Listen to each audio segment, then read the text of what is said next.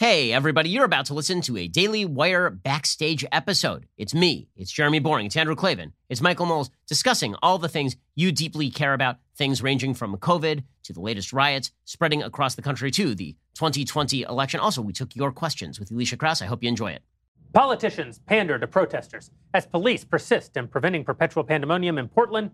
The pandemic precipitates preposterous presumptions, and go buy Ben's book. This is the Daily Wire Backstage.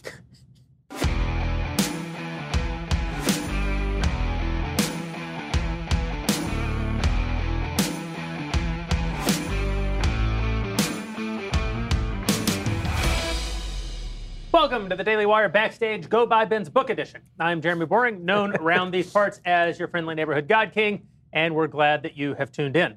Is America past the point of make-up sex? Can Donald Trump claw his way back in the polls? Was Portlandia actually a documentary? Ben covers all of this and more in his book, How to Destroy America in 3 Easy Steps. If you don't have one, I've said it twice. Go buy Ben's book. I'm joined today, of course, by the man himself, Mr. Ben Shapiro, also by Andrew Klavan and Michael Knowles, one of whom has actually written other books, and the other who has outsold both. Also by the lovely Alicia Krause, who is with us via satellite. She'll be taking your questions hot off the interwebs and giving us a chance to dazzle you with our answers. See, jazz hands. Wow. That wasn't even in the prompter. I just totally ad-libbed that. Wow. Say hi, Alicia. Hi, guys. How are you? It's good to be back. And yes, I will be taking those subscriber questions. And how can you ask the questions, you wonder? Well, you have to be a Daily Wire member, an all-access member to be exact. And if you're not an all-access member, then you're definitely missing out. And if you're like me and you like a deal, turns out we have one for you, because All Access members get to participate in our All Access Live, where one of the Daily Wire hosts hangs out with you via live stream. It's way better than a corporate Zoom, I promise. And All Access members also join us for real-time online Q&A discussions, like the one that we're all going to have together after tonight's episode of Backstage. And it will be available on both the website and the Daily Wire app. So tune in to get your questions ready. That's, once again, if you're an All Access member. And if you're not, then head on over to dailywire.com/subscribe to get your two Leftist Tears tumblers with that 15% off coupon code Backstage right now. That's dailywire.com/subscribe. Use the 15% off coupon code Backstage right now and join us for the discussion after the show. So I've been trying to figure out, I was on this trip down to Texas, and someone asked the question, are you an internet celebrity, as people will often ask. And I thought about my Twitter following, which has grown, but has still not gotten to the goal that I set in life when I was a small child. And my father said, what do you want to be when you grow up? And I said, I want to have 100,000 Twitter followers. And he said, your life is going to be filled with disappointment, kid. And he was, so far, it turns out that he's right. And also, what's Twitter? And also, don't ruin my story, Ben. But I've been looking for an answer to this question, does my life have any meaning? And then I found Ben's book, How to Destroy America in 3 Easy Steps, and I realized nothing has meaning. And you too could be filled with the kind of optimism that I have if you were to read this book. Ben, since I went ahead and named the whole episode after your book, tell us just a little bit about it. Let me tell you about this book. So here's the deal. The basic thesis of the book is that the battle in the United States right now is not exactly left versus right, although it largely mirrors it. It's between people who I call unionists and people who I call disintegrationists. Unionists are people who believe that the country ought to remain one unified body, and they believe that there are certain ties that bind us together, namely philosophy, culture, and history. The philosophy of the American founding that is suggested in the Declaration of Independence, that all men are created equal, endowed by their creator with inalienable rights, protected by a government of limited powers, and that if that government should choose to exceed its powers, then it would lose its reason for being. That was the core philosophy of the United States. And then that was preserved by a system of checks and balances and federalism created by the Constitution. That was the core philosophy. Then there was the core culture of the United States, which was a culture that valued social institutions inculcating virtue like church and family, a culture of entrepreneurship and adventure, the culture of the pioneers, people who were pushing over hill and dale in order to open new vistas in the human experience, a culture of tolerance for other people's rights. Even though you may not agree with how I speak, you acknowledge that I do have the right to say what I am saying. And also a culture of militant defense of those rights, that if the government were to overstep its boundaries, they would get a stern warning. And finally, a shared history, the idea that we are all part of the same history, the same historic stream, even though American history obviously has victims and villains, even though American history has horrible periods, even though American history has significant periods in which many people in the United States strayed from founding principle. The actual story of the United States is not 1619. The actual story of the United States is 1776. The United States was founded on true, eternally good principles. And the story of the United States is about how we have attempted to fulfill those principles increasingly well over time and extend the promises that were made in the Declaration of Independence to more and more human beings over a period of time. So black and white Americans are part of that story. Black Americans heroically overcoming Jim Crow and slavery, white Americans helping them do so and overcoming their own innate sin in all of this and moving toward those founding principles. So that is the unionist philosophy, culture, and history. And all of those elements are being disintegrated purposefully by people I call disintegrationists, people who wish to see the country fall apart, who believe that America's philosophy is a lie, was a lie when it was written. This is openly stated by the members of the 1619 Project. People who believe that all men are created equal is actually just a cover for power politics, because if we treat everybody equally under the law, what about people who are not as well off? What about people who are not as well situated? We have to have injustice under the law in order to achieve group or social justice. The culture of the United States is inherently bad. The culture of adventure and entrepreneurship is actually a culture of exploitation and cruelty to others. The culture that says that I have to respect your rights is really about me wanting bad people to win, because if I really didn't want those people to win, I wouldn't respect their rights. The culture of valuing social institutions. Churches are bad because they cram down social values upon you. Family is bad because family is an exploitative institution. And finally, the history of the United States is not the story of triumph over innate and universal human sin. The story of America is that America was founded in human sin and has merely deepened and broadened that sin over time to the point where all the institutions of America are so thoroughly corrupt that they must be torn down at the root. That is the battle that is happening in the United States. It's not quite left-right. There are some liberals who actually believe in a lot of the things that I said are unionist, and there's some conservatives who may not agree with all the things that I said are unionist. But that, in large scale, is the battle, and we're seeing it play out in the streets of Portland, in the streets of Seattle. We're seeing it play out in the halls of Congress. We're seeing it play out every day in the mainstream media and in the halls of academia. But could you have written something more topical, Ben? I think that's the question on everyone's mind. That was good. Nobody needs to buy the book now. You heard the whole thing straight from the horse's mouth. And now we'll get on to talk about what's going on in the country, which is basically just everything Ben just said. In particular, so I haven't been in the news much this week. I've been traveling quite a lot. As God King, I'm Lord of all that I survey, so I thought I should go look at some stuff. Turns out a lot of it doesn't belong to me. The title is kind of giving me a false sense of self. But on my travels, I wasn't able to be in the news much, but every time I did log onto the internet, all I could see was the disintegration of one or another American city. And what's going on in Portland the last few days seems to really be the giant story that no one's actually allowed to talk about it. If I'm near a TV, I don't see anything about Portland. If I'm on the internet, it's the only way I hear anything about it. Michael, tell us a little bit about it. Catch me up. What's happening? So everything you think is happening, like if you were to have a fevered nightmare, that's what's happening. It's happening in Portland. And there's this big debate now because you've had these insurrectionists in Portland attacking a federal courthouse and other places as well. They look like truly an armed militia. And so federal troops have come in. And by troops, I should be more specific. I'm talking about the Department of Homeland Security. This has raised a big debate. Should these federal agents be able to come in? There's a lot of lies that are going on about this. The left is saying that the federal agents have no right to do this. Of course they do. One of the reasons we have DHS in the first place is to protect federal property. They're saying that the federal agents are not allowed to go, for instance, arrest people who are committing crimes on federal property, but then leave that property. That's also not true. It's very clear from U.S. code that they are absolutely allowed to pursue those individuals. They're saying that the federal agents are ununiformed. They're not saying who they are. That is also not true. They're wearing uniforms. Clearly says they're in DHS, and they actually have agent numbers, so you can even identify the individual agents. So typically, a lot of lies from the left and a lot of insurrection that's going on. And the biggest lie of all, I think, is they're saying that this is un-American. It's Hitler-esque to send in federal troops to put down this insurrection. That is absurd. There is an American history of putting down insurrections that goes back to 1787, goes back all the way to Shays' Rebellion. And actually, one of the reasons we have our Constitution is because the Articles of Confederation were not strong enough to efficiently put down that insurrection. And so one of the reasons we got the Constitutional Convention right after Shays' Rebellion was in order to beef up that power. And fortunately, finally, people are restoring a little bit of order to the streets. So what about the politics of it, Drew? It seems to me that the president slow to act on some of the things that have taken place in America's cities during the sort of Black Lives Matter riots that have been taking place. Now he is acting. He's sending in federal troops to protect federal property. But there's a risk, right? The risk is that going into the election, one risk is you look like you've lost control of the country. The other risk is that you look like you're a totalitarian, which sort of plays into the narrative that the left has painted of the president really since before he even took office. How do you think this shakes out for the president?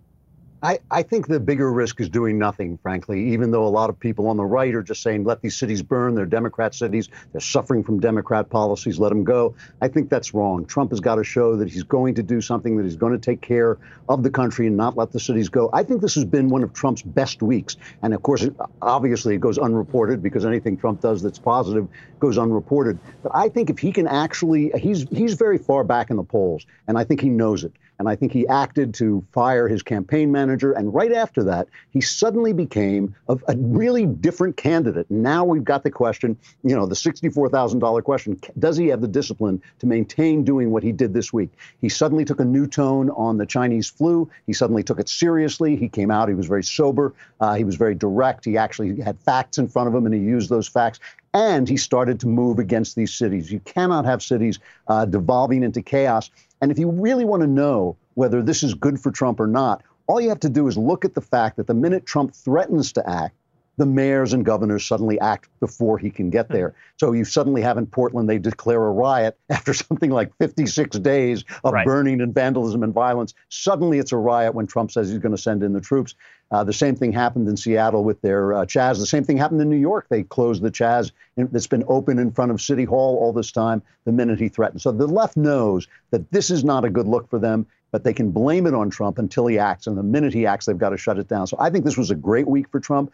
It's always a question with him whether he's just going to blow it all with a single tweet. But right this minute, he looks very good. So it occurred to me watching the events unfold that you really only have two options, right? You can either you can either defend federal property with federal force, or you have to pull all of the federal infrastructure out of these cities, which, in addition to being practically impossible, no one on the left would stand for, right? Like if you just basically said, fine, we'll just shut down the Social Security Administration in Portland if we can't if you're not going to protect it, we're not going to have it be there. If you're not going to do that, Ben, don't you have to actually defend this property and defend these employees? Well, of course. Under federal code, you do have to defend this property. It is the responsibility of the Department of Homeland Security to do so. They have the power to call from other agencies through the General Services Administration, other people to serve in this battle against people who are, as Michael rightly noted, insurrectionists. The fact that this is controversial at all is a testament to how much our media are just damned liars. They are just damned liars. I've been very hesitant to talk about the media as the enemy of the people, mainly because I just don't like the phrase. I don't like the phrase enemy of the people because it brings up Stalinist sort of associations.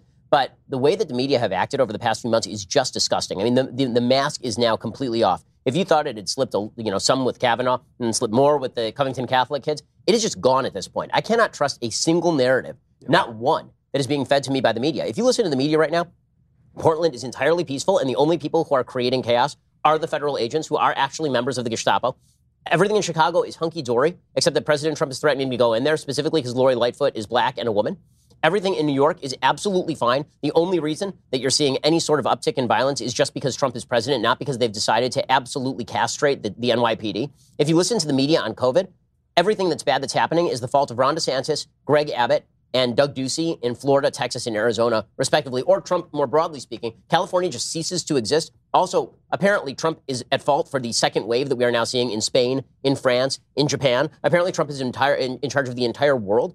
Literally every narrative that has been trotted out over the past several weeks is not just a little bit wrong. It's not just a little wrong. It is overtly false. It is overtly false. I'm amazed that the media think they can get away with this. And, so far they have. That's the sad truth, is that when you have this blanket wall tsunami, I think that I felt this way after 2006. I remember after 2004, there was this feeling with Republicans after Bush beat Kerry that we were never going to lose again. That finally the power of the mainstream media, with Dan Rather collapsing in on himself like a dying, crazy, drunk old star, that he was basically going, that was the end of the mainstream media. Their power had been broken. The back had been broken. And then in 2008, it felt like, oh no, the media is still there. And then Trump wins, and then Republicans again are like, well, it looks like the power of the media is broken. And now it doesn't feel like that at all again. It feels like there is just this vast tsunami-like unified wave that has been rushing over informationally the American population.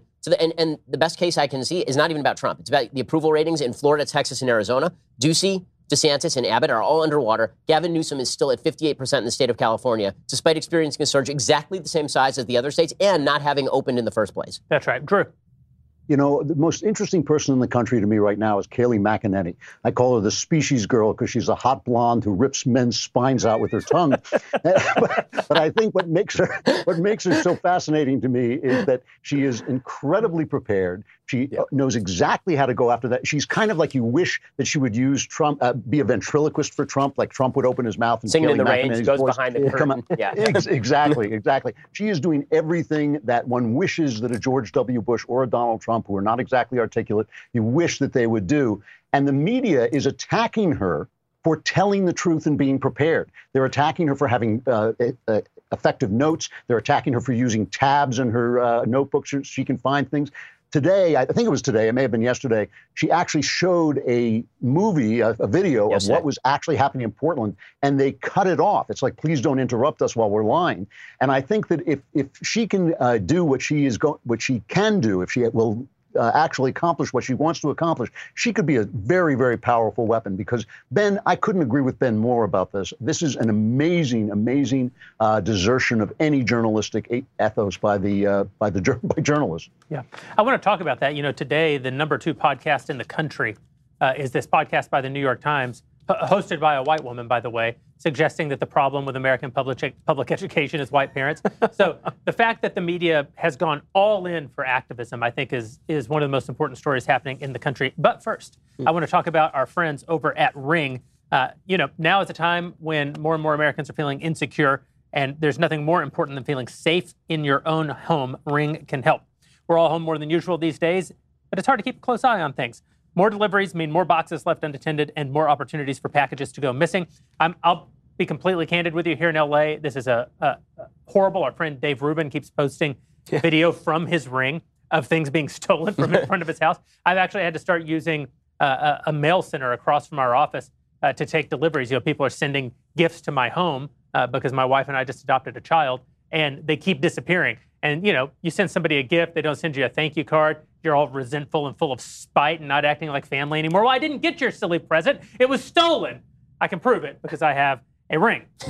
What you can do with Ring is keep your home safe no matter where you are. Ring is on a mission to make neighborhoods safer. Their home security products are designed to give you peace of mind around the clock and keep your cousins from hating you. From video doorbells and security cameras to smart security lighting and alarm systems, Ring has everything you need to make sure your family and belongings are safe and secure anytime, anywhere. And with the all-new Ring Video Doorbell 3, you can keep an even closer eye on things than ever before. One of the other things I love about Ring is you can actually talk, right? The delivery guy comes up to the front of your house. Maybe you're there, maybe you're upstairs changing a diaper, maybe you're across at your office. You can actually interact with the person. You know who's been to your home. You know when. The smart lighting brightens up blind spots and makes sure you always come home to a brightly lit house. And the whole full home security systems give you everything you need to protect your family, your pets, and your property. I am one who needs an alarm system to protect my pet. I know many people think that your pet is to protect your home. You have never met the chief executive dog, Jasper.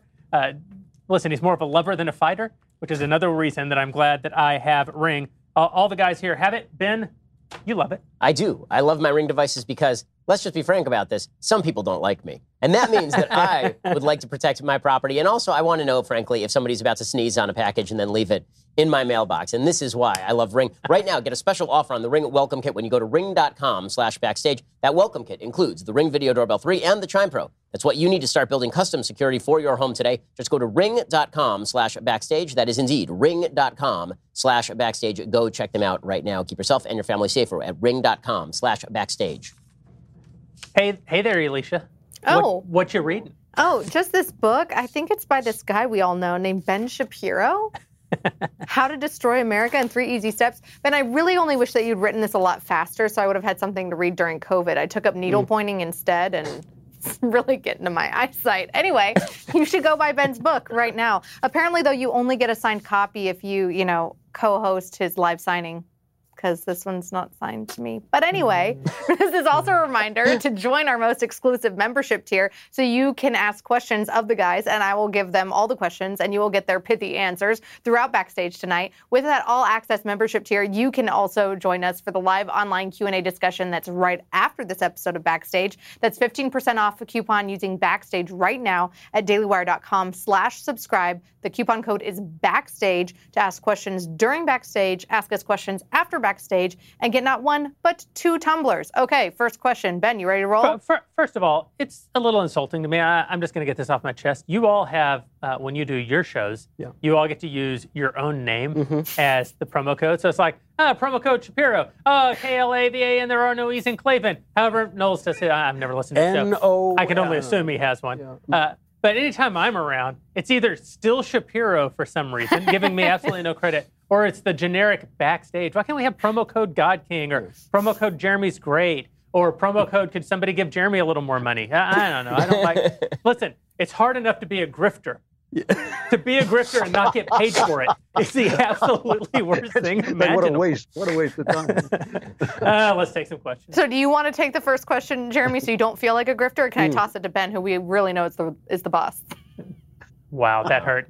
But yeah, better give it to Ben. Okay. He's looking right at me. I mean, he's looking right at me, and he did leave me an unsigned book in the studio to talk about. So, all right, Ben, is America's position on the UN Security Council reason enough to stay in the UN, or should we pull out of the UN immediately? No, we should pull out of the UN immediately. We should neutron bomb the building and salt the earth. The UN is a horrific organization, always was a horrific organization. If you look at the origins of the UN, it basically Stalin insisted that the USSR have a veto on the Security Council, which ended any and all possibility that there would ever be anything good that ever came out of the UN. The UN has literally done, you can count the number of good things the UN has done probably on one hand and maybe on like 3 fingers. It's really incredible what a useless and awful organization the United Nations is. All you have to do, obviously, is look at what they pass in the General Assembly, where every single resolution is about Israel, where they're not condemning the United States. All you have to do is look at the UN Human Rights Council, which is staffed by great nations like Iran and Sudan. All you have to do is look at the fact that every time they can steal money and use it to enrich a local despot, they absolutely do it. The UN is garbage. We should have a League of Democracies instead, or we should just have a bunch of bilateral agreements. Frankly, I think that President Trump's approach to alliance is in many ways closer. You're never going to hear me say again. You ready for this, guys? His view on alliance is actually closer to the Washingtonian view of alliance than many of the people who have been promoting the sort of we're all friends and neighbors routine for a very long time, right? Trump's view of alliance is basically you're friends with the people you're friends with and you're not friends with the people you're not friends with. And that's exactly what Washington says in his farewell address. It seems to me that we've strayed far from that, and the UN is the formalization of straying exactly from Washingtonian principle. Ben, I agree. I've been waiting for you to say that Donald Trump reminds us of George Washington for many years now, and I'm glad that we agree. No, that's right. He also has false teeth and funny hair. Bad wig. Yeah. Funny hair. Yeah. Let's sit here awkwardly. Yeah. Sorry, I thought Michael was going to go on, but, okay. Yeah, it kind of petered out. It was just like all of our shows, it just sort of came to a sliding halt right there. Yeah. All right, Michael. I got very tired. This next question is for the Michael Knowles, illustrious author himself. Will Republicans have to lose in 2020, you think, in order to win big in 2024? I think that's for not just the White House, but the House and the Senate. No, you don't win by losing. You don't. You cannot win by losing. Sometimes we get very clever about this, and we say, like, okay, well, I'm going to lose this race, but then I'm going to win it this way 10 years from now. And that's just not how it works. You're going to lose. I mean, sometimes it's inevitable that you lose, but you have to try to win because politics moves on. Politics is about eternal principles applied to constantly changing circumstances. And so in those circumstances, you can't predict what it's going to look like. Forget 4 or 8 years from now. You can't predict what it's going to look like in 3 months. If the election were held today, I think a lot of people think President Trump would lose. But who knows? Who knows what's going to happen over the next 100 days? So no, you got to win. You got to try to win. And if you lose, which is going to happen eventually, then you got to regroup and try to win the next time. All right, Drew, this question is for you. It's kind of a 2-part question. Part 1 is, should schools that teach the 1619 Project lose their federal funding? And what curriculum can be used to counter the 1619 Project? That's a great question. And yes, I think that you should not be a public school teaching 1619. It's not true. I mean, that's the first thing. It's not true. Plus, it's anti-American. If you can't teach your children to love the country you're in and what's beautiful about it, what's great about it, instead teaching it it's inherently evil, I cannot see how that is in any way an education. What we need is a history of freedom. We need to follow the train of freedom through Western history, so that really takes us from Greece to Rome to the formation of Europe and to America. It's an idea, it's the idea that really lights up Western history, makes it different than everybody else, and really it shows you, you can trace then when it falls off, why it falls off, when it surges, when it rises, and what keeps it alive. And I've always thought that the history that hasn't been written, and I'm just not equipped to write it, unfortunately, is a history of freedom, a history of how this idea has stayed alive. Really, all we have are Lord Acton's letters, which kind of are interesting, but they're just not the same thing as having a textbook that traces this idea. And that's what I think we should be doing on the right. And of course, we never do anything on the right to fix the culture, but that would be one of the things, a project that I think we should be fronting and paying for. All right, Jeremy, the God King. Not that many people. I mean, actually, they follow you on Twitter. They're one of the 100,000 people who do follow you on Twitter. They probably know that you're a big baseball fan and that you usually take the whole Daily Wire crew to see a Dodgers game once a year on the anniversary. But with that in mind, what do you think about the guys at the MLB caving to the woke mob and promoting these players kneeling? Yeah, well, first of all, it's one of the horrible things that's happened is the loss of sports. The point of sport is that it allows us to work out our sort of baser instincts. Everybody is a little bit tribalistic, everybody's a little bit jingoistic, and what sports allow us to do is root for the home team in an environment where the struggle has no meaning beyond a sort of local, regional pride. This is why I sometimes argue with Ben. He's obviously a big White Sox fan, and sometimes when we go to Dodger Stadium, he'll wear his White Sox cap, and I'll say to him, it actually is important that we root for the home team. Like, it's good, it's fine when we have a team that we love from afar. But then I'd be rooting for Los Angeles, and Los Angeles is a bag of garbage, dude. They would have taken it all this year if there were actually baseball anymore. They've got such a great team. But it's just the case that that's part of what sports are supposed to be. That's why team sports provide something that boxing or like the Red Bull kind of individualistic sports don't actually provide. I like to watch UFC, or I like to watch sometimes the extreme stuff from Red Bull, but you can't root for that. You're not a part of that. They don't represent your community. They don't represent your they're not your team. They're not in any way representative of you. You're supporting them in what they do. When we support a baseball team, they represent in some way us. And if the Dodgers are a terrible bag of garbage, then that's because Ben not the Dodgers, chosen, the city of Los Angeles. Ben has chosen to be part of a bag of garbage community, or his parents did. I don't know. All of that to say, the loss of sports right now in our country is going to have a real impact. It's one of the few things left in our social fabric that would bring us together in a sort of shared struggle, a shared celebration. That's what sports is for. We don't have that now. Obviously, they've made them political. COVID is also part of this. They've destroyed sports. Apparently, the one place where you can't be in an outdoor environment shouting is at a sports arena. Anywhere, if you're in a town square, you can do it. But if you're in a sports arena, well, it depends what you're shouting. You will definitely get the COVIDs.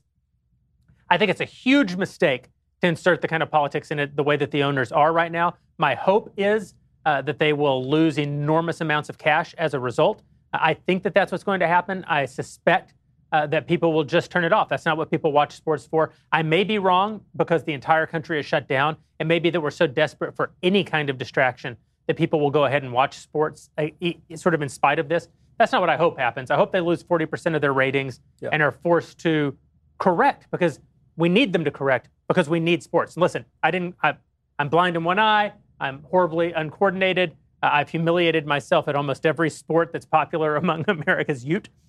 Nevertheless, I think sports are incredibly important. And I think that the entire idea of sport, sometimes people will say, America puts too much emphasis on sports and not enough emphasis on reading, writing, and arithmetic. Right, but we invent everything. We have the military that defends democracy and freedom all across the globe, and we're the greatest economy in the history of the world. Our love of sport and the fact that we inculcate love of sport into our children is part of the reason for our success, because sports actually teach you the values of capitalism. They teach you that hard work, that perseverance, that overcoming adversity can lead to success. They teach you that you can't rely on rigged rules. You have to, at the end of the day, rely on yourself and on your team. That is an important part of what we teach our kids. I think that it's an enormous loss if it continues down the path that it's going right Can now. we stop on this topic for a second? Yes, please. Because it really is devastating for those of us who are like major baseball fans. So I am a diehard Chicago White Sox fan. I wrote an entire book about the Chicago White Sox 2005 championship season with my father. Both of us have united over Singular baseball. championship season, singular. Well, they had one. Well, it was all the way back in 1918, though, 1917 actually. But the basic kind of destruction of all common areas of American life is so horrifying. Yeah. And it's happening everywhere, right? I mean, it's not just sports. It's happening in entertainment. It's happening that basically it is now dictated to you that when you buy an HVAC part, you have to make sure that the CEO of the HVAC company agrees with you on politics. You buy beans. You have to make sure that the head of Goya agrees with you about Donald Trump, even if he's already done a different press conference with Barack Obama just a few years beforehand. Everybody has to agree on everything. And the corporations, I mean, I'm going to sound like Bernie Sanders and Elizabeth Warren right now. The corporations are to blame for this. Yeah. Corporations have not stood up for principle. Corporations have decided that the easiest way out is to cave to the woke mob. If they can make a quick buck by caving to the woke mob because there are enough conservatives who aren't going to boycott them, that they feel like they can just grease the squeakiest wheel and get away with it. And it really is short-sighted. It's quite disgusting. Yeah. And again, when MLB decides they're going to put out like this vague Morgan Freeman social justice statement where he talks about Tim Robbins going through 500 yards of foul-smelling stench, like you can't believe, and everybody's kneeling, and it's all about empathy and equality. And the statement, by the way, meant nothing. I mean, if you actually listen to what Morgan Freeman said, it made no sense at all. Like it really didn't make any sense. But the basic notion here, they knelt. The footage that you're seeing right now is the Nationals and the Yankees both kneeling before the national anthem. And this was their compromise, right? We're not going to kneel during the national anthem because that might be perceived as disrespectful. Instead, we'll kneel before the national anthem to signify that America is systemically racist. I don't feel particularly respected now. As a member of the systemically racist American public, apparently, and systemically a racist American system, I don't feel particularly not insulted by a group of largely diverse millionaires and 10 millionaires telling me how racist the American system is. And if we don't buy that, then what? We're not patriotic? What? We're not allowed to watch sport? The corporate owners who are doing this kind of stuff, they don't understand that they're cutting off their nose to spite their face, and they're ruining the country in the process. And it's gone everywhere, right? Because if you even say this, that's political. If you say you don't like politics and sports, now you're being political, and you trend on Twitter for saying, I like my sports without politics, even though, as my friend Clay Travis says, the root of the word sport, the etymology is disport from the French, meaning literally distraction. The whole point of sports is to distract you from real life. There's plenty of crap happening in real life. When I turn on a game, the last thing I want to see is a bunch of vague social justice messaging that is semantically overloaded and could mean everything from support Black Lives Matter as an organization to America's systemically racist to the completely inarguable principle that black people matter, which of course they do. You know, this is a very good point, and we obviously don't want these kind of partisan distractions. But there is, I would push back and say, a political element to sports going all the way back to ancient Greece. And it's a very basic one. And the basic political element is patriotism. Sports have always been patriotic. They've been about celebrating, as Jeremy says, the home team, or celebrating your country. And one of the virtues that they inculcate, among all the others that Jeremy, you mentioned, is loyalty. Loyalty to your teammates if you're playing the sport, loyalty to the home team if you're going out and watching the sport, loyalty to your country when you stand up for the national anthem. And Ben, as you say, the common areas of American life have been completely eroded. If we cannot even recognize one another as fellow Americans, if we cannot even agree on the Star-Spangled Banner, there is nothing left. That is the most basic level of American unity and solidarity. So much for that loyalty. By the way, Anthony Fauci can't throw, right? I mean, we've established this, right? I mean, I feel bad for him. He's 80, but he's the one who chose to get out there on the mound. I get to make fun of you if you throw that out as the first pitch, right? Yeah, I'm just going to say that if you're ever invited to throw out the first pitch at any baseball game, just say no. Just don't do it. Yeah, if you didn't play college ball, do not get up there and try to throw it W threw one out, right? W. He owned a baseball team. One assumes he had thrown a baseball a few times in his day. If you get the opportunity, Ben Shapiro or Michael Knowles or even Donald Trump has a good throwing motion. Internet celebrity. Well, yeah, that's because he's never exercised. I feel like I'm if you had never Trump so much this episode. If you had never exercised, you could throw out a baseball too. You keep picking these guys for That's true. No, he does have all his life force. He has all his life force. That's true. And therefore he's able to.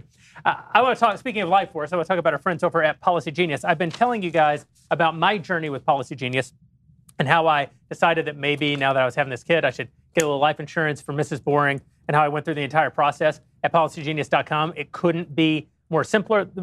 They gave me all these opportunities to compare prices, and I even ran a little control in my experiment. I looked in another location online. I priced out a policy, and sure enough, Policy Genius gave me better opportunities. there is more now that I can reveal. Since we last spoke, my wife got that. I went ahead and got a policy on my wife because I actually thought it's a little bit unfair that she now gets to root for my demise. I should also be able to celebrate the idea that she indeed is mortal. And even though the likelihood is, based on every statistic from that men will die before their wives, even when that man in question isn't an asshole like me, even with all of that, it's still, there's an off chance that she could go first. And, that would be terrible. And as it turns out, lucrative because of our friends over at Policy Genius. Policy Genius has introduced another winning combination, an exclusive life insurance policy with affordable rates and hassle-free application. Life insurance is made of paper, but this new policy makes getting life insurance so easy, you'll actually enjoy it. Policy Genius compares quotes from the top life insurance companies all in one place. It takes just a few minutes to compare quotes from the top insurers to find your best price. You could save $1,500 or more every year by using Policy Genius to compare life insurance policies, and this exclusive new policy makes things even easier. Now, qualified applicants can complete their medical requirements over the phone. Over the phone. As recently as when I applied, which was only 2 or 3 months ago, you had to have someone come out to be able to get through the medical screening. Even that, I thought Policy Genius did a great job of streamlining it and making it very efficient. Now, most qualified applicants can actually complete the medical requirement over the phone. Getting life insurance, listen, I kid, it is very important, especially once you start having children, especially when you have dependents, especially when you have other people who you need to provide for. The loss of a loved one is a terrible enough thing. Don't put people in a position of not only having to mourn for you, but also have to worry about how they're going to meet those basic needs when you could have taken it upon yourself to do the responsible thing and provide them with life insurance. And there's no better place to do it than policygenius.com. Benjamin. So if you need life insurance, and you should, right, again, if you're a responsible human being and or want to incentivize your own murder, go check out policygenius.com. In minutes, you'll be able to compare quotes, find the right coverage, and apply. You get the right life insurance coverage and the best shopping experience, a winning combo. Policy Genius. It is important and nice to get your life insurance right. So before we went to break, we were talking, Drew, about this idea of the media having completely taken off the mask, as Ben said, and revealing that they're partisan activists. I referenced this podcast, this second biggest podcast in the country today, in which the New York Times says that the problem with education in America is white parents. Of course, this comes right on the heels of the 1619 Project, and some great reporting done by the Daily Wire discovered that the New York Times spent over $3 million promoting the 1619 Project and was able to obscure the specifics of how they spent that money. And just 3 ads from the 1619 Project. Just three individual ads by exploiting a protection that was afforded them because they're not activists, because they're supposed to be straight journalists. Of course, then they behave as activists. The very fact that they're printing curricula now to put into elementary, junior high, high schools, doesn't this evidence that they aren't, in fact, journalistic institutions anymore at all? Are we really seeing not only sort of the reveal, but aren't we seeing a shift happen where these organizations are now directly engaging in politics in a way that maybe has not been the case in the post-war consensus? Yeah, it's the Trump effect in a lot of ways, because Donald Trump hasn't caused any of this to happen. He simply lanced the boil. It really was this bad. Everybody has this myth that suddenly with Donald Trump, the journalistic community lost it, but that's not true. You go back to George W. Bush; he was Hitler every day. Every word he said was a scandal. And the system is, as I explain often, the system is not each individual story. It is to create an attitude, an atmosphere of chaos, so that when something actually happens, like Hurricane Katrina or the Chinese flu, suddenly you think like, oh yeah, it really has been chaotic all this time. It's really been a disaster. So all that's happened now is the full reveal. And it's not just journalism. It really is across our institutions. We have let our institutions get hollowed out. We have a legislature that doesn't legislate. We have a court system that does legislate. We have journalists that don't cover anything, academies that don't teach. And I think this is a genuinely serious problem. And it's one of the reasons you should probably buy this book. But by the way, I want to say I saw this title, How to Destroy America in 3 Easy Steps, and I thought I was going to open up and say, oh my God, it's a cookbook. But turns out it's not for that.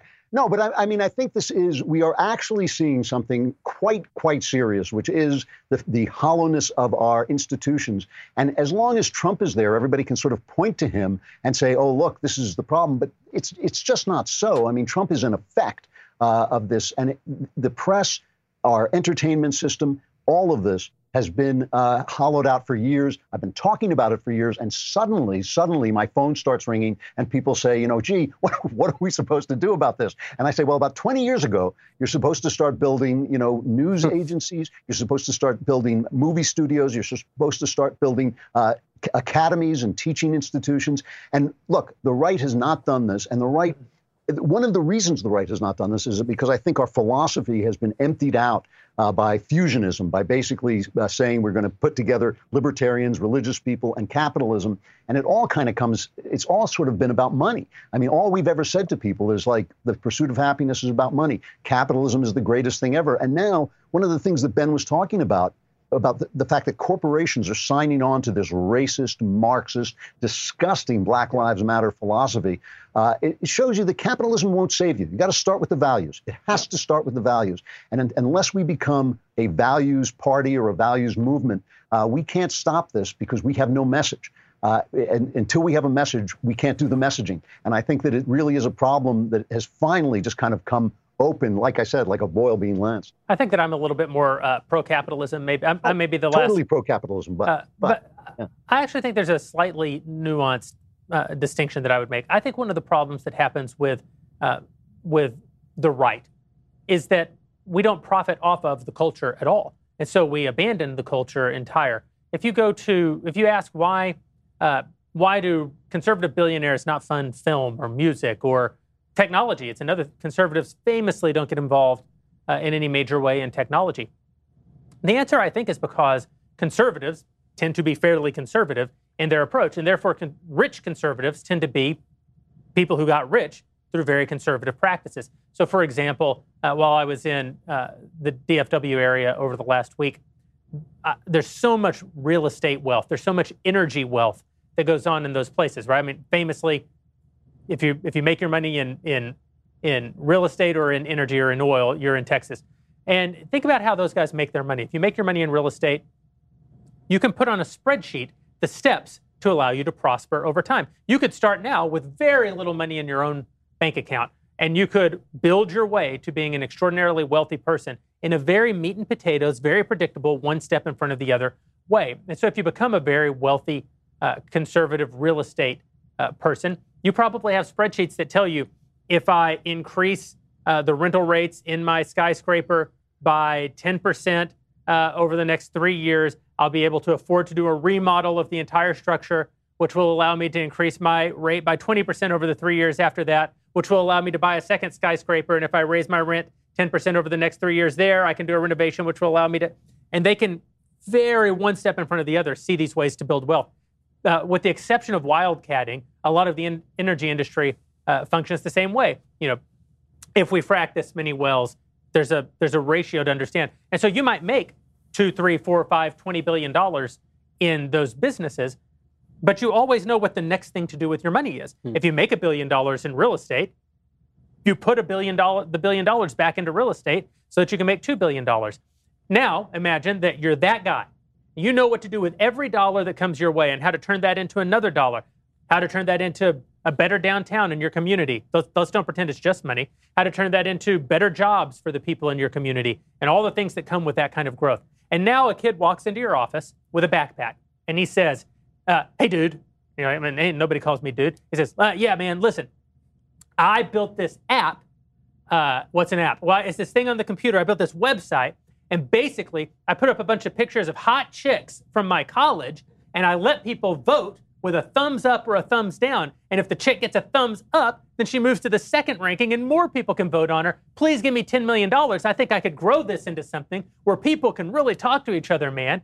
And you'd be like, how did you get in here? And you would kick that kid out of your office, and you wouldn't even know 15 years later that he's worth $75 billion, and that app that he built for voting on how hot chicks are became the most important communication platform ever devised in the history of man, because you knew meat and potatoes, how to take your money and put it into the next thing. So we now imagine some beatnik kid walks into your office with a backpack, and he's got an idea for how he can tell a story that's kind of funny, and he thinks maybe people will laugh, and he tells you a couple of jokes that he wrote into scene 3 about a bong hit, and you're like, what on earth?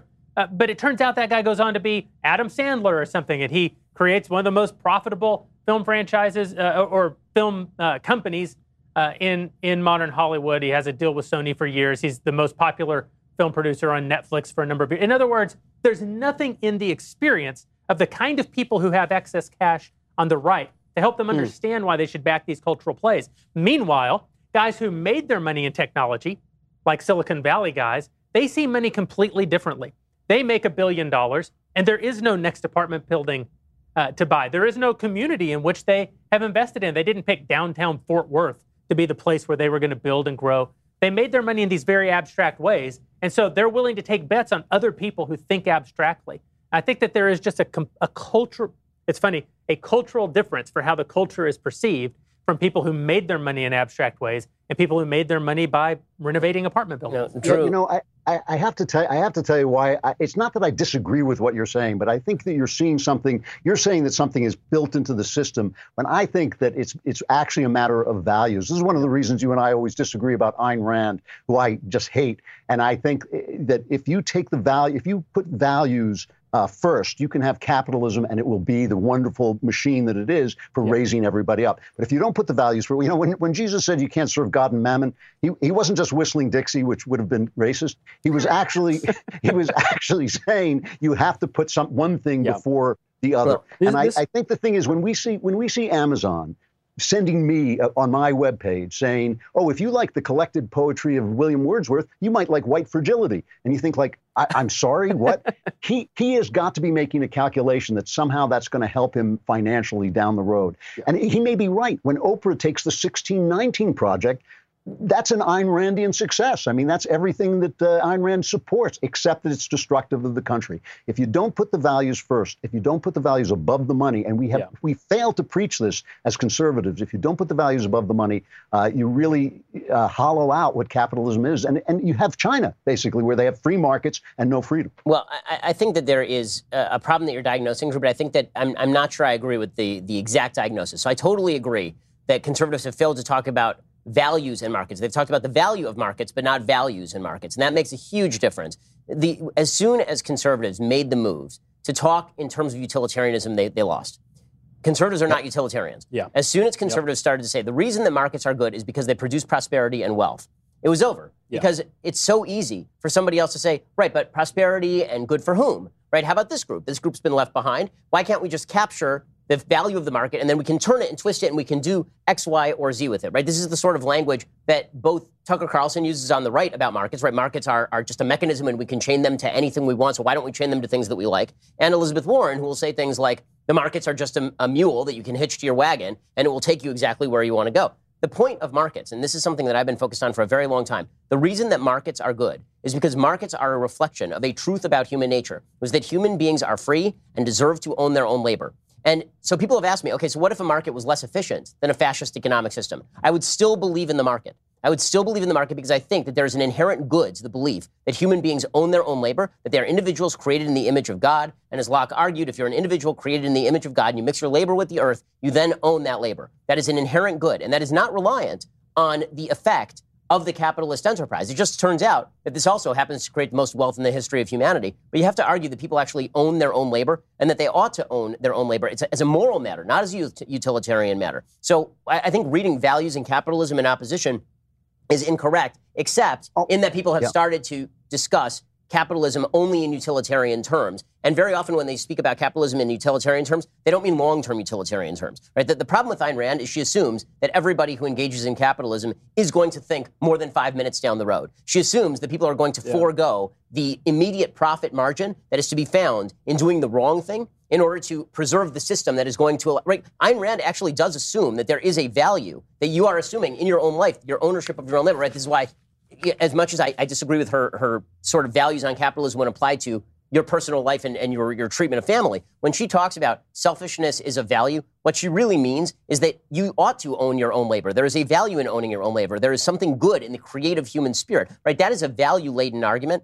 And that's been left behind by a lot of the people who tend to speak about capitalism purely as a utilitarian creator of wealth. But there's also this issue. I mean, Ben, I agree with you exactly on the utilitarian point. And Drew, I agree with you on this point that you need values. We've made this mistake, especially Republicans have, at Republican fundraisers for the last 30, 40 years, which is the Republican Party fundraiser speech was always schizophrenic. It began with, we need to maintain strong communities and family values and conserve all of our wonderful rituals and traditions. And by the way, we need to destroy all of that through creative destruction that is constantly ever progressing and is always making people move all over the place. And not even just all around the country, but all around the globe. Isn't that great? We're all going to make a lot more money.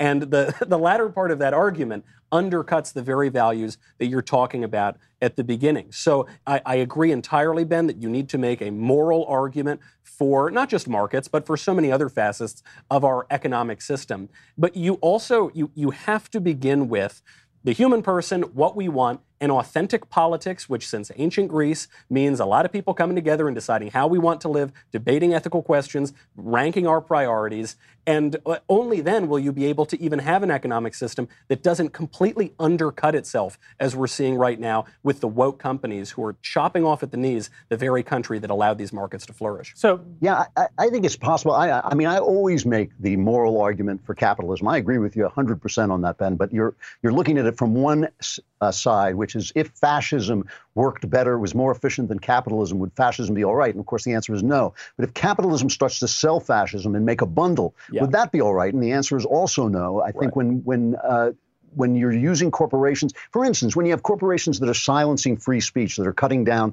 free speech, to me, that is a value that actually supersedes all kinds of capitalist rules. If your company is in any way harming the right of Americans to speak freely in an effective way, your company's got to go. Your company should be just shut down. Your rights, if you don't start with the fact that your rights come from God, then there's always going to be different kinds of power centers that can take away those rights. And I think those rights have to be defended because they are holy, because they come from a source outside ourselves. And capitalism, listen, again, I'm a total capitalist, but capitalism has to rest on that pedestal. It can't create that pedestal itself.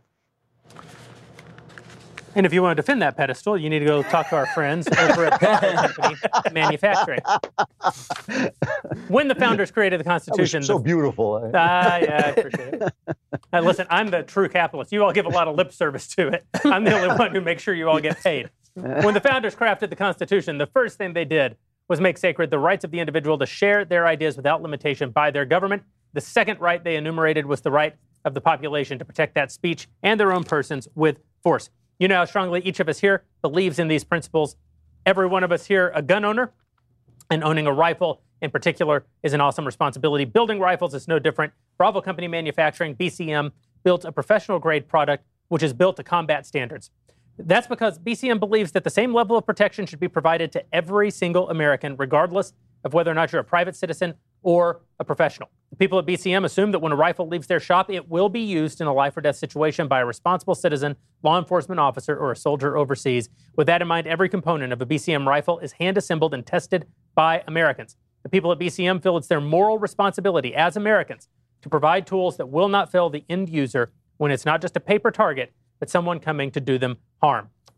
BCM also knows that making a reliable, life-saving tool is only half the story. The company also works with leading instructors of marksmanship from top levels of America's Special Operations Forces, from Marine Corps Force Reconnaissance to U.S. Army Special Operations Forces, connecting them with other Americans. These top instructors teach the skills necessary to defend yourself, your family, or others. We love the guys over at Bravo Company Manufacturing. They make a great product, and they actually do believe it's based on the values as Drew was saying. They make a great product. They're great in the marketplace, but they also believe that product serves the ideals that are ensconced in the Second Amendment to the Constitution. Bravo Company Manufacturing, Ben.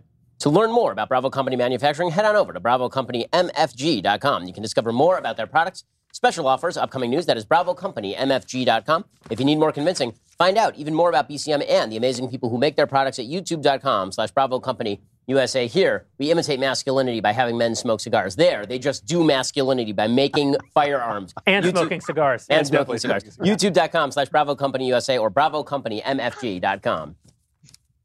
Alicia, Does that code work for people that work at the company? Just asking for someone. Alrighty. A reminder to join our most exclusive membership tier. Are you like me? You like exclusive things? Well, turns out even at the Daily Wire, we have a very exclusive membership tier. It's our all access tier, and you can join us for a live online Q&A discussion right after this episode of Backstage using that code that Jeremy doesn't love because it doesn't have his name in it. Backstage. It's the name of his show, though, and that code will get you 15% off on using the code Backstage with 2 tumblers. So dailywire.com/subscribe, code Backstage for 15% off for the very exclusive all access membership. Go and do it now because we still have time to ask the guys your questions and get answers from them. First question goes to Ben Shapiro, New York Times. I just want to say, I mean, I know it's our show. It's just that you guys also have your shows. That's the problem. It's my show.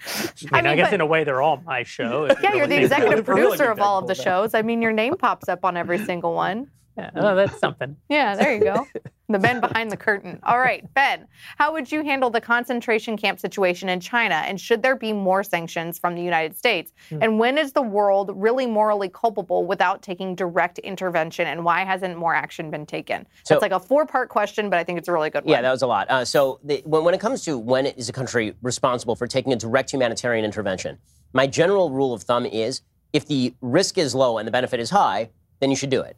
The risk obviously is not low. If you're going to talk about bombing China over this, then the question becomes, are you really willing to basically start World War III at this point in time? And the answer there is no for pretty much everybody involved. I mean, China is the world's most populous country. Is India now? Has India passed them? Right? China may be the second most populous country on planet Earth. In any case, 1 billion people over in China with an incredibly large army and significant capacity to do Americans harm. Starting a war with China would be a mistake. Does that mean that you have to abandon people to their fate? Absolutely not. We should be engaging with the Chinese government exactly the way we engaged with the USSR, which is to say we should cut them off at the knees economically. We should recognize them for exactly the threat they are, globally speaking.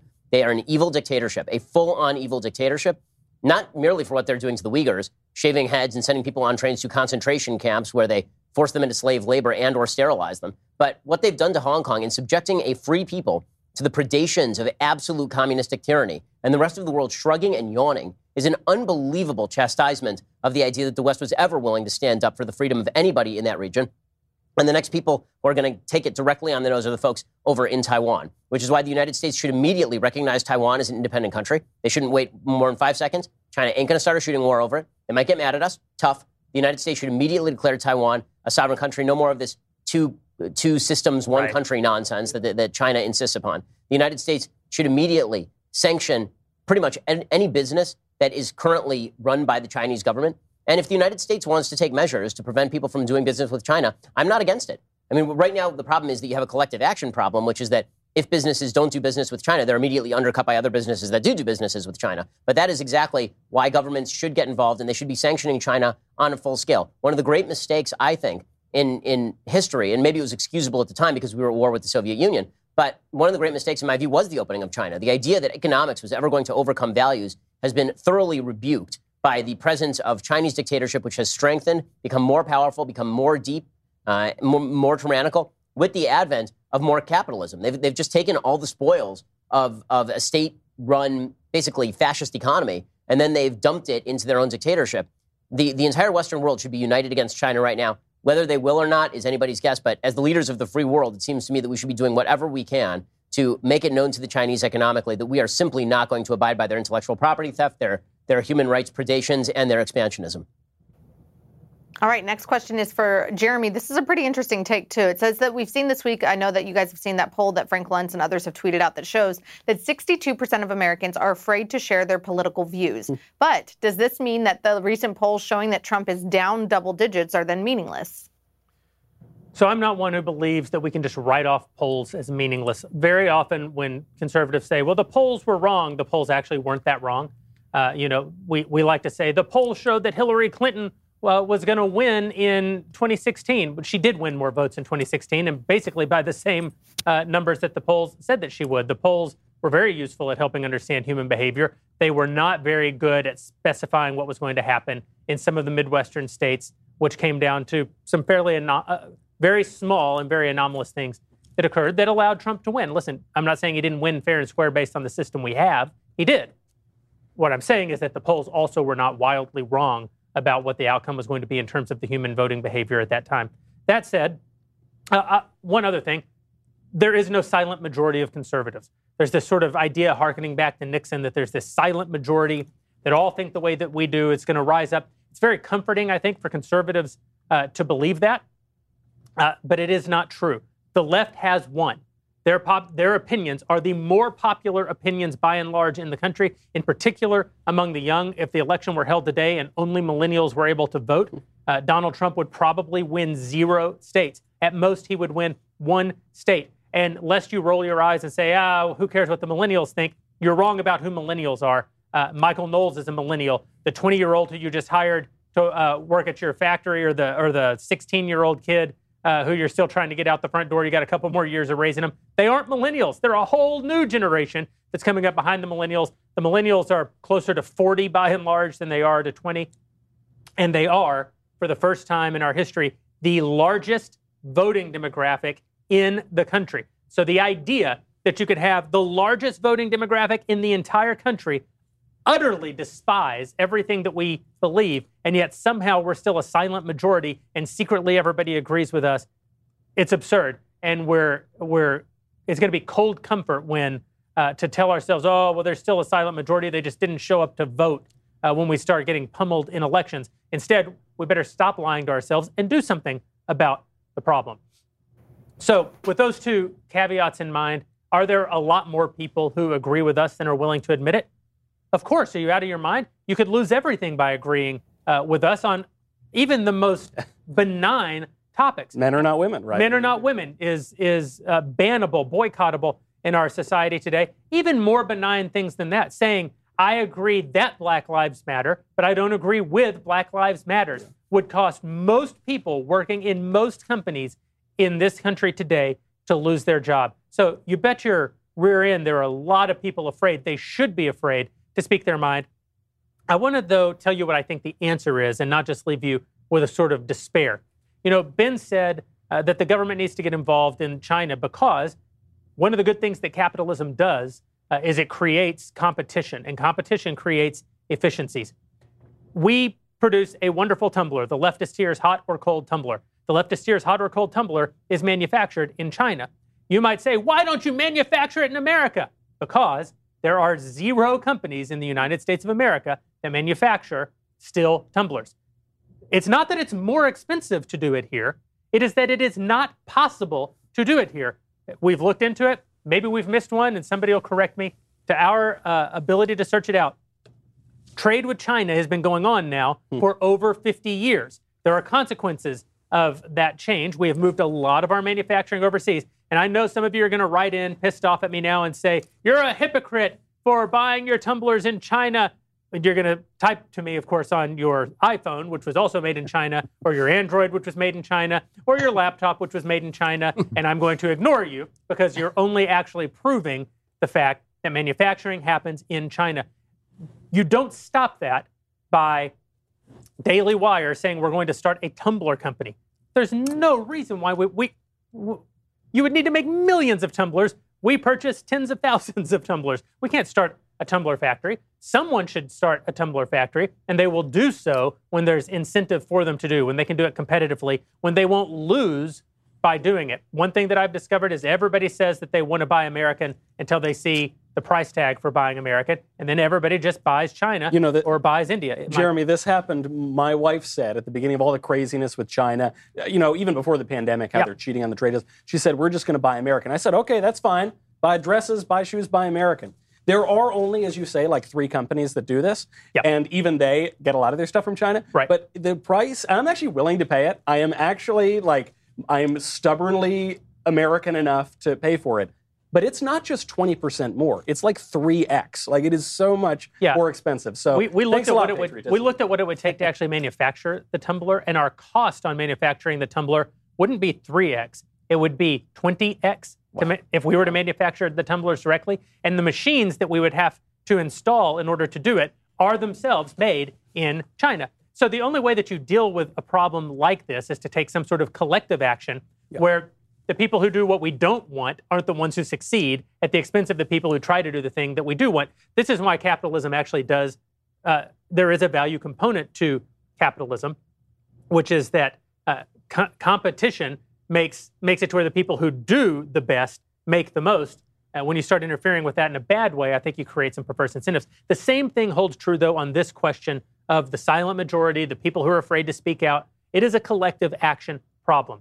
If every single person in America today who thinks that it is egregious that Major League Baseball is kneeling and condemning our society before the game would just turn off the game, 100% of us, you would see change. If every one of us who is afraid that we might lose our job for speaking mainstream, traditionally middle-of-the-road American opinions, like, for example, segregation is bad, equal justice under the law is good, hard work is not only for white people, which the Smithsonian literally said last week, hard work is a white value that is, or the nuclear family is only a white value system. Yeah. If we would all just say, bullcrap, men are men, women are women, everybody can and should work hard, Black people are not inferior or superior to white people. They're just people who should be held to the same set of standards. Yes, some people are born in circumstances that are worse than others. Some of those people are Black. Some of those people are white. Some people are born with circumstances that are better than others. And some of those people are Black, and some of those people are white. And the best we can do is make a fair society and leave each other the hell alone. If we would all say that, they couldn't fire all of us at the same time. The problem is we don't. And then we let one or two brave suckers stick their necks out, and they lose their jobs, and we all go, well, I wish somebody would stand up to the left, and we go hide in the corner.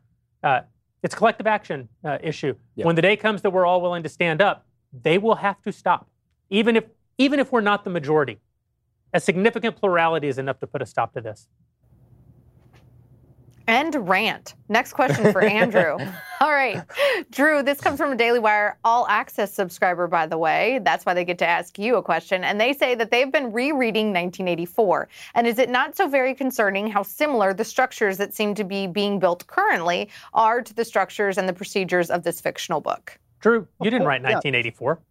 No, I did actually. I used a different name then, but it's fair. No. Listen, 1984 is a perfect description of Soviet Russia, and of course, the left always works the same way. It has to work the same way. If you don't have, the thing about it is there actually is a moral order. There actually is moral truth and spiritual truths, and in order to erase these things, you have to erase every form of logic and information that is available to people. It's not enough. It's not enough to lie to people. You have to stop people from telling the truth. That's why you have cancel culture. There's no reason to have cancel culture if you're right, if you're actually telling the truth. So everything in 1984, the famous scene in 1984 where they torture Winston Smith and they say to him, it's not that 2 and 2 is 4. It's not that 2 and 2 is 5. It's that 2 and 2 is whatever the party says it is.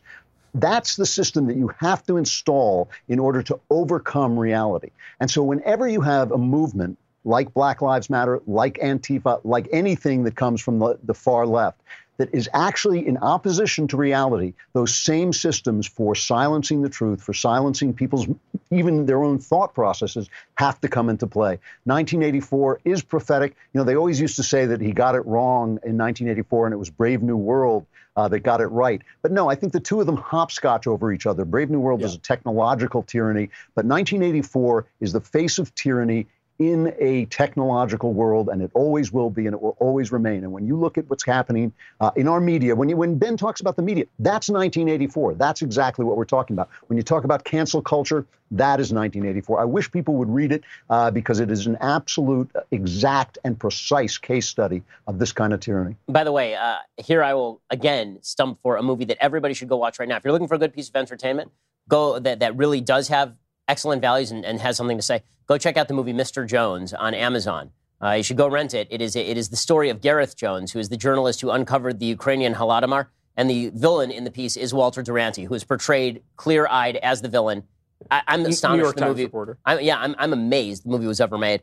It's really clear-eyed and accurate and worth the watch. Well, speaking of the New York Times and 1984, when we were talking about that podcast, Jeremy, earlier, that basically said the whole problem in American education is white people, I reacted to that jokingly, and I said, yeah, white people are terrible, and every other kind of person is better, and they're better particularly because of the color of their skin, #anti-racism. And this is sort of, obviously a little bit of a joke, except it actually makes sense from within the framework of the New York Times and the left, because what they have defined racism as is anything white people do, right? They say all white people are racist, and racism is exclusively white. So you can't be any other kind of color or ethnicity and be racist because blah, blah, blah. I don't know, because they've come up with some definition of that. And so it actually does make sense that you have to just say that white people are the problem for everything. If you live in a world where the definition of words is not what it was today, it's not what it was yesterday, it's not even what it will be tomorrow. The definition of words is what the party says it is. And where can we read that? You read that in the New York Times and every other cultural institution the left took over. Yeah. Michael, this question is for you. If you could construct an ark to preserve man's greatest works of art and literature, what would be the first 3 things that you'd put in there after the Bible, of course? After the Bible, it would be Dante. It would really be Inferno, Purgatory, and Paradise, the 3 parts of Dante's Divine Comedy. Or if you get rid of that, I would do Dante, and then I would do Shakespeare, and then I would do, I don't know, let's throw like a Caravaggio in there just because. How to Destroy America in 3 easy steps. I left it hanging there for you, dude. It was so obvious. Just pick it up and be like, here you go. Is that not in Dante's Divine Comedy? That was the 4th canticle of Dante's. You know, I am rereading Dante right now. Man, you that don't guy. say. I am. I actually haven't really read it in God, like 10 you're a years. douchebag. Dude, it's so great. Well, no, but this time, Ben, I'm reading it in English, so I haven't done that before. And initially it was in the Italian, of course. And you read the Milton in the Italian. It's so great. Like this is the thing that drives me the craziest about how the left has destroyed education. Is it's not even that they teach us just stupid nonsense like feminist dance theory or all these other kind of crazy things. It's what they don't teach you, because the whole point of education is you're supposed to get to enjoy all of these great works of your civilization that you are simply not exposed to anymore. And even at like top colleges, if you get an English degree, you're no longer required to read Shakespeare. And so I think actually, after the educational institutions completely deteriorate, we are going to have to go to that desert island, and I hope we bring good books. All right. This question comes from a Daily Wire subscriber, also All Access, which don't forget to use that code for 15% off Backstage and 2 tumblers that are made in China, apparently. Who knew? But Ben, this question is, it says right on them, made in China. I mean, we weren't really hiding it. Ben, where should this Daily Wire subscriber get all of their COVID news? I mean, other than the Daily Wire. So there are a couple of websites that are really worth checking out. There's one called COVID and Markets. It's run by a guy named David Bonson, who writes for National Review. And every day he puts together kind of the most relevant charts with regard to COVID. And it really is as objective can be. He looks at the data with a skeptical eye. He is not alarmist in any way, but he is realistic about sort of where things stand. And he'll look internationally as well as domestically. So that's very good. In terms of mainstream media, frankly, there's the Washington Post Health 202 blog is actually quite good and shockingly nonpartisan in a way that the rest of the newspaper just is not. The political pages cover COVID, which is insane. The political pages should not cover COVID. Only the health pages really should cover COVID because it's a health issue.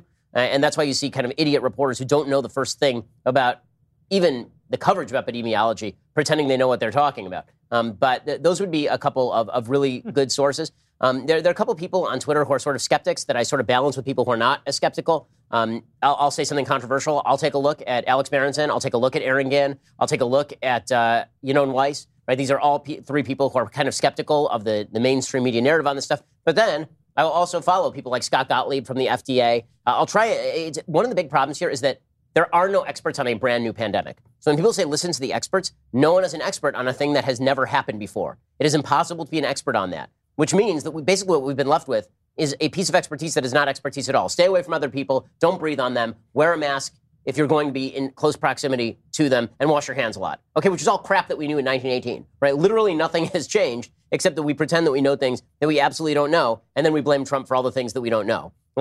Trump is the god of the gaps for so many of these reporters. It really is amazing, right? They're constantly talking about religious people. Well, in the areas where science doesn't have an answer yet, you say, oh, there's where God is. Well, that's exactly what they do with Trump, right? Once the science has made clear that lockdowns may not have worked all that great, once the science makes clear that California does one thing and Massachusetts does another, New York does another, and Florida and Texas, they all do different things, and yet the result seems kind of similar, so we don't actually know what the hell is going on. Except in New York where everybody died. Well, yeah, that's different. That's because Andrew Cuomo is horrible. But the go-to is a god of the gaps. You don't know what's happening, Trump. Right? It's unbelievable, the religious fervor with which they dedicate their lives to sussing out the various doctrinal intricacies of Trump's mind. Yeah. When, as we all know, it ain't that intricate, guys. So, like, it really is absurd. By the way, just a quick note on this. I know it's off topic. Have you been following Andrew Cuomo and his fascist quest to outlaw buffalo wings while making restaurants serve sandwiches? Everything that they say about Trump and COVID, that he's a fascist, that he's incompetent, that he's running everything into the ground, that he's micromanaging, and that he wants to control your life. Every single one of those things is true about Andrew Cuomo, except 83,000 times more, including the number of deaths. And Andrew Cuomo is building frickin' papier-mâché mountains of the dead and then standing in front of them like Richard Dreyfuss with a fork in front of a giant sculpture of Devil's Tower, explaining to people that he has actually saved thousands of lives. How that guy has a 60, 70% approval rating in New York. I don't want to hear about how New Yorkers are smart anymore. I just don't. I'm not willing to hear it anymore. You've blown your opportunity to prove to me how smart you are by telling me that Andrew Cuomo is a good governor. Well, listen, and Bill de Blasio is a good mayor. What the hell is wrong? Right. Come on. 2 months ago, California has taken COVID more seriously than many places. 2 months ago, though, if you walked around my neighborhood in the evening, out walking Chief Executive Dog Jasper here, you would see that most people had a mask, but they weren't wearing a mask. Why were they not wearing the mask? Because they were outside and it was 90 degrees and they were walking. And they would go out of their way to avoid you, and everybody gave each other a wide berth. Today, you walk out on the streets, everyone is wearing a mask. Why? What's the reason? The reason is the same. The answer is the same as why Cuomo has a 65% approval rating. It's because COVID has become decidedly political. And the mask, it's not a mask against getting COVID. It's a mask of being in any way perceived to be rejecting the narrative that you must believe in order to be a virtuous person. And so you will see people jogging in the now 90-degree Sherman Oaks heat wearing masks. It's not to keep them safe from the virus. It's to keep them safe from the mob. And that's the same reason Cuomo, it doesn't matter how many people die on Cuomo's watch, Cuomo has been determined by the party to be the great responder to the pandemic, and therefore he is. No data required. All right, this question is about healthcare. Speaking of COVID, somebody wants to know broadly, how can we improve the system? And is it possible to unlink insurance from work or create privatization to encourage better competition, like across state lines, et cetera? This question is for Ben. Well, okay. So let me put down the popcorn for just a second here. So here's the deal. It didn't seem like it was going to be a Ben question. Right. I mean, I just answered one like 1 second ago. Anyway. This around the horn has really stopped dead. So the answer is it is actually quite difficult to delink employment and insurance at this point in time, simply because so many people are dependent on it. If you threw people back on their own personal insurance, people would freak the hell out. They would lose their minds, even though that is really the only step that could be taken to really heavily privatize the insurance industry and link your level of cost with your level of risk, which is what is necessary in order to have a transparent and functional market. Yeah. So with that said, there are certain things you can do around the edges to make the markets more efficient. You can certainly remove a lot of the regulations that are placed on insurance companies, which are, by the way, not earning money hand over fist. This idea that insurance companies are just raking it in is not true. That is a 2% industry at best. That's like a good year for the health insurance industry is they make a 2% margin. They're not raking it in to the tune of billions and billions. If they are raking it in, the reason they're raking it in is because the government is subsidizing them. But which is one of the reasons that so many insurance companies actually supported Obamacare, because in the short term, it mandated that people buy insurance, which meant that the insurance companies in the short term made a lot of money, even though on the back end they were going to lose a lot of money when Obamacare's regulations started to kick in, and all of a sudden you have to cover all these people with pre-existing conditions who'd never joined before. There are certain things you can do that Avik Roy has talked about this over at The Apothecary and the Forbes blog. He's written full studies on what could be done to make health markets more efficient. Getting rid of regulations on state lines would be an easy one. Getting rid of a lot of the regulations with regard to how insurance is done would be an easy one. If you actually want to make health insurance cheaper, then what you have to do is get rid of all the provisions that nobody is willing to do politically, namely pre-existing conditions. Health insurance is never going to be cheap so long as it's not insurance at all. Yep. Right? If I'm insuring myself and I already have a disease, that's not insurance. That is me buying the same coverage at a discount. Right? In the same way that if I set my house on fire and then buy insurance, that's not me buying insurance against the fire. That is me attempting to game the system by having the insurance company pay for the damages that I have already incurred. Yeah, so, you're stealing from all the people who are actually paying the whole time. Right, and that's not true for people with pre-existing conditions who are just desperate to get care, obviously. But what we're talking about here is how you lower costs. So the framework I always use in discussing health insurance is very easy. You can have two of the following three. You cannot have all three. You can either have a universal system, or you can have a quality system, or you can have a cheap system. You cannot have all three of those. There's no such thing as a universal quality cheap system. They do not exist. If you want a universal system that is quality, it will be expensive. If you want a universal system that is cheap, it's going to lack in quality. If you want a cheap system that has good quality, it is probably not going to be universal. Andrew, is it possible for you to name a member of the media or just in general that's a liberal that you follow or read that actually has some well thought out arguments that make you think about their perspective? Is that one for me? Andrew. That's a really good question. I read the New York Times every single morning, and it has consistently gone from being a fair statement of what the left believes to being crazy land. I mean, you really feel, I always call the op-ed page Knucklehead Row, but it's almost more like an asylum at this point. And when I think of like liberals who are thoughtful, when I think of liberals who are thoughtful, I'm now thinking of conservatives. Yep. I'm thinking of conservatives who are a little bit more to the center. I think I live a little bit more in the center in most things. And I think that almost, a long time ago, Lionel Trilling, the famous literary critic, said that there is no such thing as an intellectual conservative movement. Conservatism is just a kind of emotional gesture. I think that's true of the left now. I don't think that there is an intellectual left. I think that there is only an intellectual right, which goes from middle of the road guys to the far right. And I think that this is where the debates are happening. It's where nobody's afraid to speak. I mean, I always say, I said to Barry Weiss when she left the New York Times, I said, you're on the wrong side. I keep saying this to all these people. You're on the wrong side. Barry Weiss would be an example of a thoughtful person who considers herself liberal that I do read.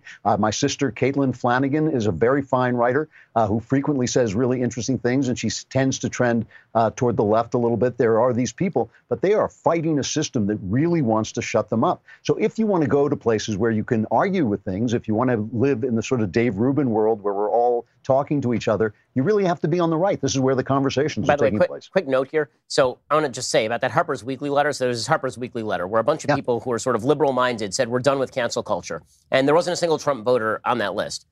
I'm very happy that that letter exists. And until one member of that group is willing to have a conversation publicly with a person who did vote for Trump, it means nothing. That's right. Okay, because that entire statement was designed to open the Overton window just enough for them. In other words, we want to escape the cancel culture ourselves, but how many of us are willing to actually cross? Now, here's the truth. I know a lot of people on that list, and I know some of them are willing to have those conversations, but that letter is only going to matter when that letter includes people ranging from Noam Chomsky to people like you, Drew, and ranging from people like Ann Applebaum to people like Knowles, and ranging from people like Thomas Chatterton Williams to people like Jeremy, right? That's the only time that's going to matter, because either there's going to be an alliance built between the old school liberals who are not hardcore leftists and people on the right who are committed to free speech, or there will be no alliance at all, and the left is just going to eat this entire steak piece by piece. On this point of the where to look in the apparatus of the mainstream media, I don't think there is any place to look. I mean, you met, I love Caitlin Flanagan and a couple other people, but I don't think that's really where you look. I think the interesting far left even stuff, and certainly right-wing stuff you see, is on Twitter. It's on these accounts that are named, they're like puns on old philosophers, or they're other kind of meme-y kinds of names. And you can actually find some accounts there that are anonymous, because even the leftists, if they say things that are contrary to the approved views of, the liberal establishment, they'll get killed. So they hide their names. You can find some interesting debates happening there. But, as you mentioned, Ben, these people are so afraid to even come out and speak to anyone who may have voted for Trump. They're so afraid that those conversations, unfortunately right now, often have to happen anonymously. I just want to point one thing out about that Harper's letter, too, which is really interesting, that it started out with this big kind of liberal throat clearing about how the right is so much worse, but we're going down this wrong road. And there was a line in there saying, we know that the right is really the censorious side. Yeah. And every time I see them make that statement, I think, name one time. Name one place where right-wingers censor people. Just please, where they cancel people, where they get people fired. It is really impossible. And I feel this way about Trump, too. I love, by the way, Ben, I got to tell you, I love Trump of the gaps. I think that is the only original thing anybody said about Donald Trump in the last year. But I think every time I hear that Trump is a unique threat to our way of life, I think, name one thing. Name a thing he's done. And the New York Times, as Barry Weiss said, when you read their op-ed section, it's one op-ed after another saying, what a terrible threat to our way of life is Donald Trump. And I think, okay, name a specific thing, and they never can. It really is amazing, and the reason for that is they don't listen to anybody but themselves. Well, and that people like Barry and people like, we've got, I won't name them because it's unfair, many of our friends who are part of the either intellectual dark web movement or the sort of online moderate centrist, self-described centrist movement, even they're like people who used to be Republicans but call themselves libertarians because maybe they wouldn't get made fun of at work. Yeah. This movement is a group of people who cannot acknowledge even to themselves that both sides aren't equally bad. The only way that they're able to criticize the left at all is if they first denounce the right. And I don't think actually, that they're just, I will stand up for Barry. doing it. Barry's letter didn't do that. So to be fair, Barry's letter didn't. But the Harper letter. The Harper letter certainly did.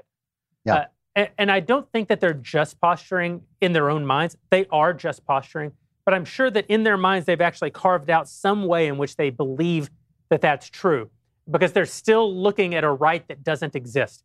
And many of you, Michael and I were actually talking about this before the show, about someone with whom we're all friendly, who the right they denounce is not the right that actually exists. Yeah. They don't know what people on the right actually believe. And so they want to say things like, well, you know, yes, on the extreme end of the left, you've got people who are tearing down statues and calling for segregation. But, you know, on the extreme side of the right, you guys have a lot of people who want to tear down statues and go back to segregation too. And you're like, well, no, that's not on the extreme side of the left. That's on the very mainstream side of the left. Like literally not one person in Congress will denounce either of those ideas if they're a Democrat. And on the right, there is no one in the Republican Party in Congress who wouldn't denounce anyone who believed that. Yeah. And they look at you like you're crazy, like, well, that can't be true, because in my mind, that's what the right is. It's very comforting to believe that there's sort of equal evil on both sides, or they're both a problem, but it just ain't the case. Sorry, folks. And, you know, the funny thing is when people get red-pilled, they first get red-pilled and they start to associate with conservatives, the first thing they say is, gee, you people are so nice. Right. Yeah. And when you consider the four of us, if they're saying that about us, people on the left must be awful. Terrible. No, but that's exactly right, because every time, so I was on Joe Rogan's show this week, and I'm very friendly with Joe. I think Joe's a great guy. We have a lot of fun together. And all the comments are like, I didn't know that Shapiro was such a nice guy. He's such a human being. And it's like, I'm the exact same human being on my show as I was on Joe's show. It's just that nobody on the left really wants to have an open conversation. If they do, it's extraordinarily rare. What they actually want is to browbeat people or not to have them on at all. Right? That's really the goal. And it's quite disheartening, because I really believe that if there is to be a future for the country that lies in rights, there is going to have to be a liberal part of the country that stands up on its hind legs and says, I would rather associate with these people I disagree with about nearly everything when it comes to policy than you people with whom I agree with on policy about a lot of things. But you guys want to tear down the entire system, and I'm not going to do that. I'm not going to give away my rights just because you and I both agree that America should move toward a more progressive tax system. Like, that's not something I'm willing to do. Until liberals are willing to actually cross that aisle and shake a few hands and more than anything, just recognize that we're human beings too on this side. I mean, it's what I've said 1,000 times. It's the happy birthday problem. Every time I have a birthday, I will get 20 texts from people who are on the left, inside mainstream leftist organizations with whom I am friendly, who I've offered a public shoulder to when they have been ripped on, right? I'm the guy out there defending frickin' Matt Iglesias, who I've called the Ralph Wiggum of the internet. When he's being assaulted by the members of his own publication, I'm out there defending Matt Iglesias. I'll get letters from inside major organizations on the left. Happy birthday. And then on Twitter, nothing. Because the minute you acknowledge that people on the right are human beings, then you have humanized them. And you must never, ever humanize anybody on the right. It's more important not to humanize anybody on the right than to preserve the rights for everybody. Yeah, that's right. And we all know that Ben's really a robot, and he just put on a different mask when he went on Joe Rogan. It was a very enjoyable interview, by the way. I finally get to curse. I mean, with Joe, it's in the water. Or it the takes DMT, you a while to or warm up, it is though. The first 10 minutes, you're like, the effing, and then you, eventually got there. Yeah. Eventually you're dragged down into Joe's world. That's the way that works. Speaking of being dragged down, Michael, do you think that Ghislaine Maxwell will make it to testify? And other thoughts? I was under the impression she had already committed suicide in the future. What day is it? Is it not? No, it's you're right. I'm sorry. The Clintons haven't scheduled that until at least next Monday. I actually do think, all sort of Clinton, Epstein didn't kill himself jokes aside, I do think she probably will make it, because if this woman ends up dead in her jail cell, the conspiracy theorists they will march on Washington. They will take over the country. Because, by the way, it will be evidence of a conspiracy. So you can't call it a conspiracy theory anymore. It seems as though she's already cooperating with the feds. It seems that she's given up some names, which I'm sure will remain redacted, for the near future, because they, implicate so many powerful people around the world. But this is the real problem. I don't particularly care about Ghislaine Maxwell in particular, but on this issue generally. The left is always, and some people on the right complain about conspiracy theorists. Why are there, and the left will even label sort of mainstream ideas conspiracy theories. But they never ask themselves, why do conspiracy theories take hold? They take hold because we have no faith in our institutions, in the media, in the administrative government, and we have no faith in them because they have squandered that faith. They have squandered that credibility. You can't believe what you read in the papers or see on cable news, and you see obvious incidents of incompetence or corruption in the federal government, or very often both. So, I'm sort of sick of hearing the left complain about the conspiracy theorists. Quit creating the breeding ground on which those conspiracies crop up. Also, Jeffrey Epstein didn't kill himself, man. I mean, come on. I will say, I have said a lot of warm words about President Trump. He made it into the same sentence as Washington, in the same sentence as God for me on this very podcast. Let me just say, it's real weird that he went into a press conference and wished Ghislaine Maxwell the best. I loved it. I don't know what. Of course you loved it. I loved it. What other answer was he going to give? Was he supposed to? I hope she fries in hell. She was procuring underage prostitutes for overage men. Like, how about that? That would be a good answer. No presumption of innocence? What the heck? We need due process, even for the madam of the most notorious monster that we've seen in the last 30 years. Listen, I think that if we can't even agree on whether or not Donald Trump was right to approve of Maxwell, then it's probably time to call this show off and engage in our internet. Well, we have no unionist tendencies left. Go buy Ben's book. That was the name of the episode, and it's also a good note on which to conclude. Also, become an all-access member if you're not already one. You can keep hanging out with us right now over yonder at dailywire.com, where we'll be taking even more questions. If you haven't been over to one of these because you're not an all-access member, you're really missing out. We answer, I think it's fair to say, 100 questions probably get answered during the course of this all-access discussion that we're going to go have. 92 by Ben, because he types so fast, but the rest of us get in there too. Yeah. Come over and see us. Thanks for hanging out with us, and we will see you over at dailywire.com. Buy Ben's book.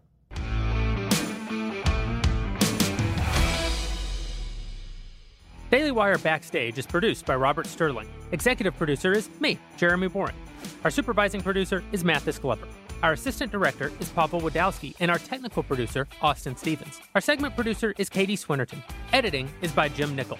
Audio is mixed by Mike Coromina, and our audio assistant is Robin Fenderson. Playback is operated by Nick Sheehan, and hair and makeup is by Nika Geneva.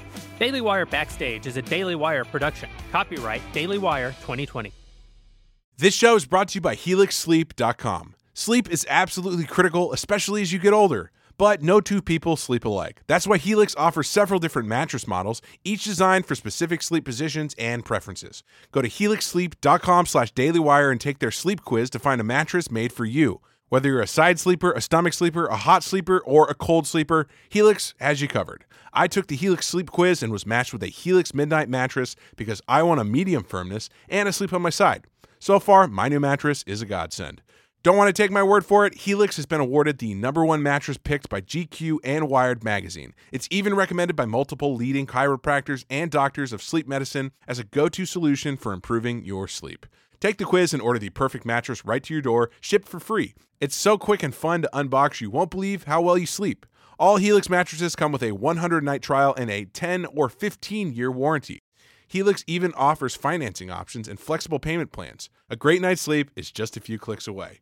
Helix is offering 20% off all mattress orders and 2 free pillows for our listeners. Go to HelixSleep.com/dailywire and use code HelixPartner20. That's HelixSleep.com/dailywire, code HelixPartner20.